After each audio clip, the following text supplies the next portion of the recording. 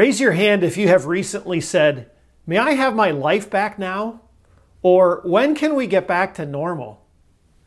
You know, truthfully, like you, I'm tired as well. Part of me wishes it could just be March 1 again, where I could go to work as usual. I would have a pretty clear idea of what was coming in the week ahead, and also a general idea of what the weeks ahead would look like, where we could gather as a congregation for worship, gather in person as usual. We could shake hands, we could talk together directly, we could sing together and worship together. You know, I think we all did really well in responding quickly to the warnings about needing to stay at home. But as the weeks have passed, the virus doesn't seem all that dangerous to most of us in Lancaster County because almost none of us have gotten sick. And we haven't had anyone close to us in physical agony because of the virus or who have died because of it. These things still seem to be happening to other people in other places. So I think many of us are thinking, what is the big deal? I want my life back. I want the rhythms of my life back that I've been used to. I don't really like people telling me what I can or cannot do. Some of us may be thinking, I want my job back, or I want my company back, or I want my income back. Those are important things. Unfortunately, it sounds like we may be dealing with disruptions related to the coronavirus for at least another year or year and a half.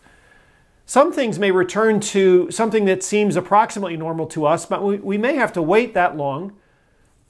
We may have to wait a rather long time to have things working exactly the way they did on March 1. For example, when we begin regathering for worship in person, we'll have to do it in a way that honors the safety guidelines that we're still not really used to.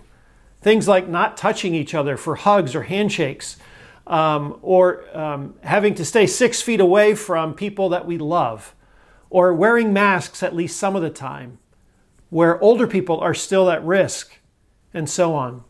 So when we begin regathering, it will feel like a partial reopening.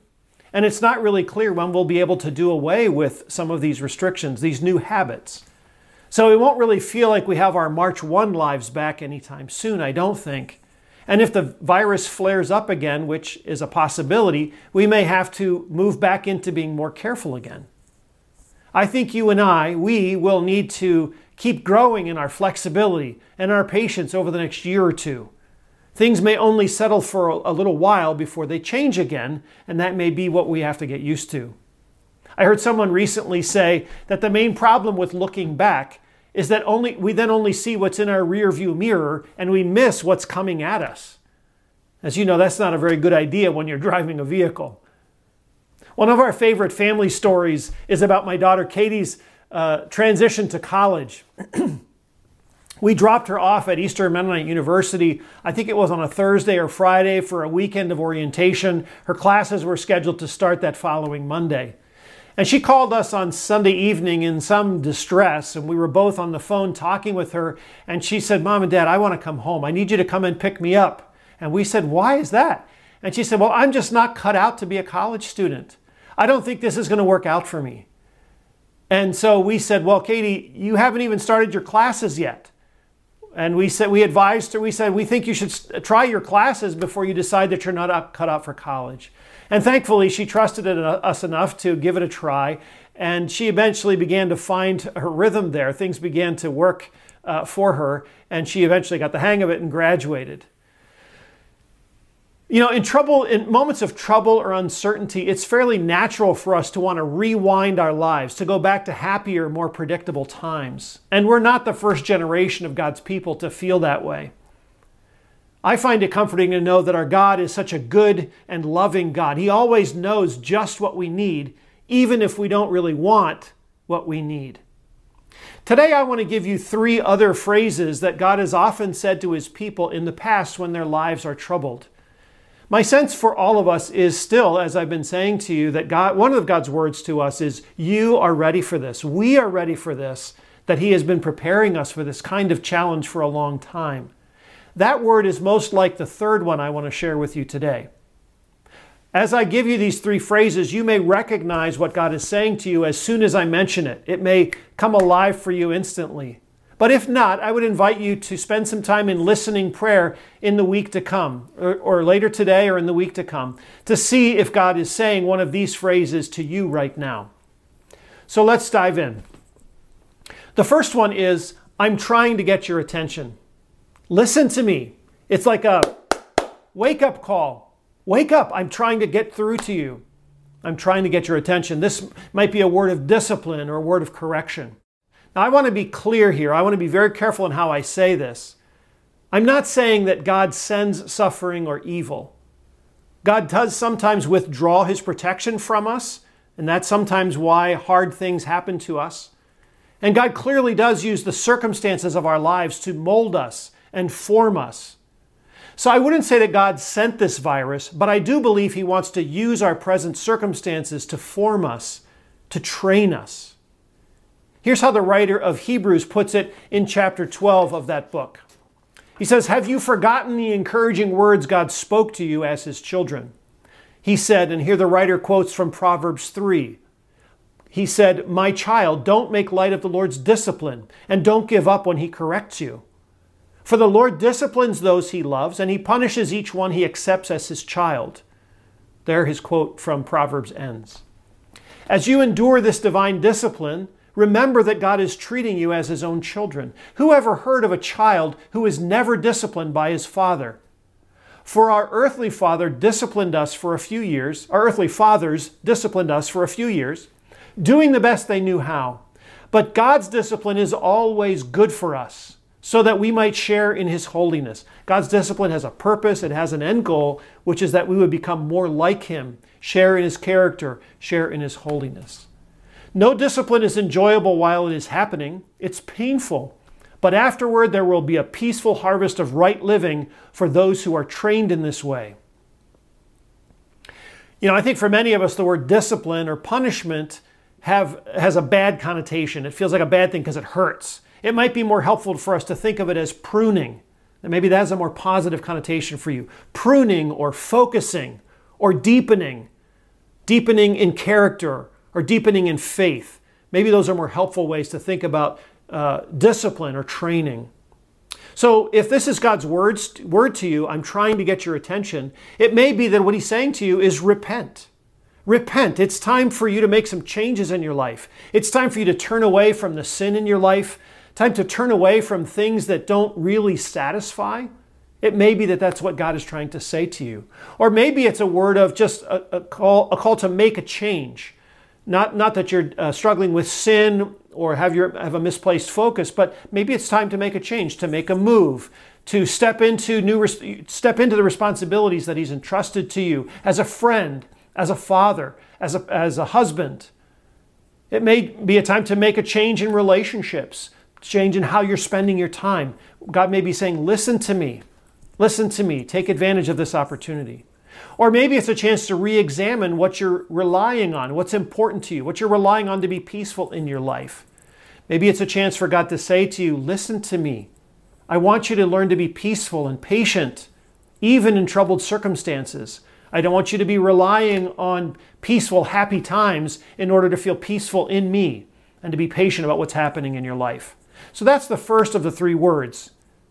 Is God trying to get your attention right now about the need to make a change? Maybe the one that he's been inviting you to make, calling you to make, a change he's been calling you to make, but you've been resisting him for some time. And maybe that's what God wants to say to you. The second word that God often says to his people in troubled times is, I will deliver you. I will rescue you. I'm your Redeemer. I'm your Savior. I'm a miracle worker. See what I will do. This is a major theme of the story of the people of God. The children of Israel, from the time of their deliverance from Egypt, is an event that they look back to still to this day, throughout their history. They also look back to his rescue from their enemies that happened repeatedly over the years. And so throughout the witness of Scripture, we have David and Micah, Mary and Paul referring to God as God our Savior. God, the one who saves us, the one who rescues us. This word is given to us really beautifully by the prophet Isaiah in chapter 43, where he says, "But now this is what the Lord says, He who created you, Jacob, He who formed you, Israel. Do not fear, for I have redeemed you. There's that word. I have redeemed you, delivered you, rescued you. I have summoned you by name. You are mine. When you pass through the waters, I will be with you. And when you pass through the rivers, they will not sweep over you. When you walk through the fire, you will not be burned. The flames will not set you ablaze. In other words, I will deliver you. I will rescue you from these troubles. For I am the Lord your God, the Holy One of Israel, your Savior. I give Egypt for your ransom, Cush and Seba in your stead. Since you are precious and honored in my sight, and because I love you, I will give people in exchange for you, nations in exchange for your life. Do not be afraid, for I am with you. Sometimes when we are in trouble, that's God's word to us. I will save you. I will deliver you. I will work a miracle of rescue. I will astonish you with a solution that you might not even have imagined would be possible. That was certainly true for all of us when we were stuck and lost in sin and in despair in our lives. When we'd given up on being able to escape the grip of sin, when we had given up on being able to escape the shame of our sin, and God stepped in, and by His grace, He redeemed us. He rescued us, and His word to us was, let me save you. Let me reclaim the lost and broken parts of your life. I know this is also true for many of us at Mount Joy Mennonite Church because we have stories of miracles of healing among us, miracles of financial provision, miracles of finding new jobs, miracles of finding new friends, all of these different ways and others that God redeems us and rescues us and provides for us. Is that God's word of encouragement to you right now? I will deliver you. Wait and see what I will do. The third thing that God often says to His people in troubled times is, I am with you. I am with you. I will walk through this with you. I will provide you with what you need. I will take care of you. I will give you what you need to get through this. This is most like the word I've been saying to you, which is you are ready for this. We are ready for this. That's another way to say this. I am with you. I will walk with you through this circumstance. This is another major theme of the Bible from the beginning through the middle to the end, which is God's strong desire to be with His people, to be with His people in the garden, to be with His people in the New Jerusalem, to be with us now in the person and the presence of the Holy Spirit. You know, God invites us to take another step in Him because He's with us, because His power and His grace are with us. God invites us to take another step forward in Him, even if it seems hard and even if we can't see very far into the future. And maybe this is a time for you to grow in patience and in understanding with the way God usually directs and guides His people, which is 1 or 2 steps at a time. God doesn't often give us the vision or the clarity to see far into the future. God often gives us 1 or 2 steps to take. It's like driving a car through fog. If you've ever driven a car through a foggy night, you know that you can only see a few feet out ahead of you.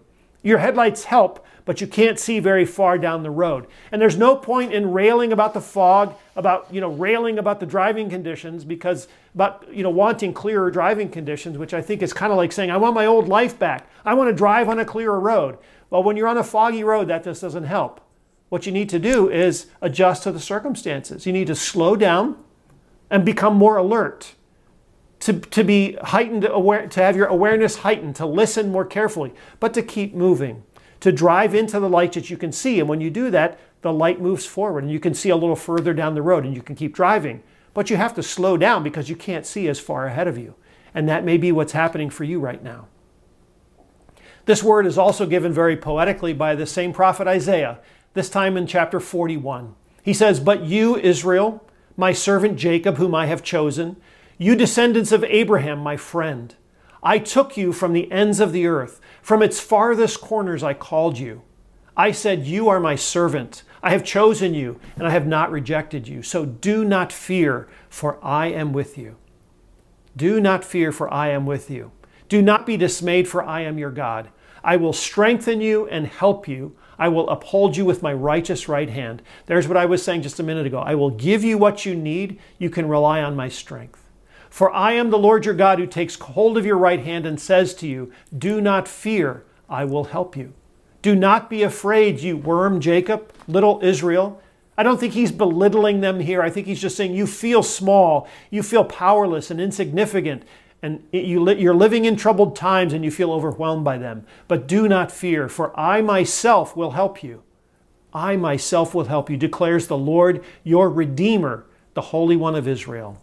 These two words of I will deliver you, I will rescue, and I am with you get blended together in both of these texts. And maybe this third one is God's word to you right now. Is that God's word to you? I am with you. Do not fear. I will help you. I will strengthen you and help you. Hang in there. So yes, you and I both want the comfort and familiarity of March 1 back. Like you, I want to get back to what I think of as normal too. But it might be quite a while until that happens. And in the meantime, I urge you not to shout so loud about wanting your old life back that you don't also listen for God's voice and discern what He may be saying to you in the meantime, in the reality of your present days. I'm guessing that it will be something like one of these three words. I'm trying to get your attention. I will deliver you, or I am with you, and I will walk through this with you. I will help you. I urge you to listen today and in the week to come for what your loving Father is saying to you right now. I urge you to receive it gratefully, and I urge you to respond accordingly. God bless you as you do so today and in the week to come. Amen.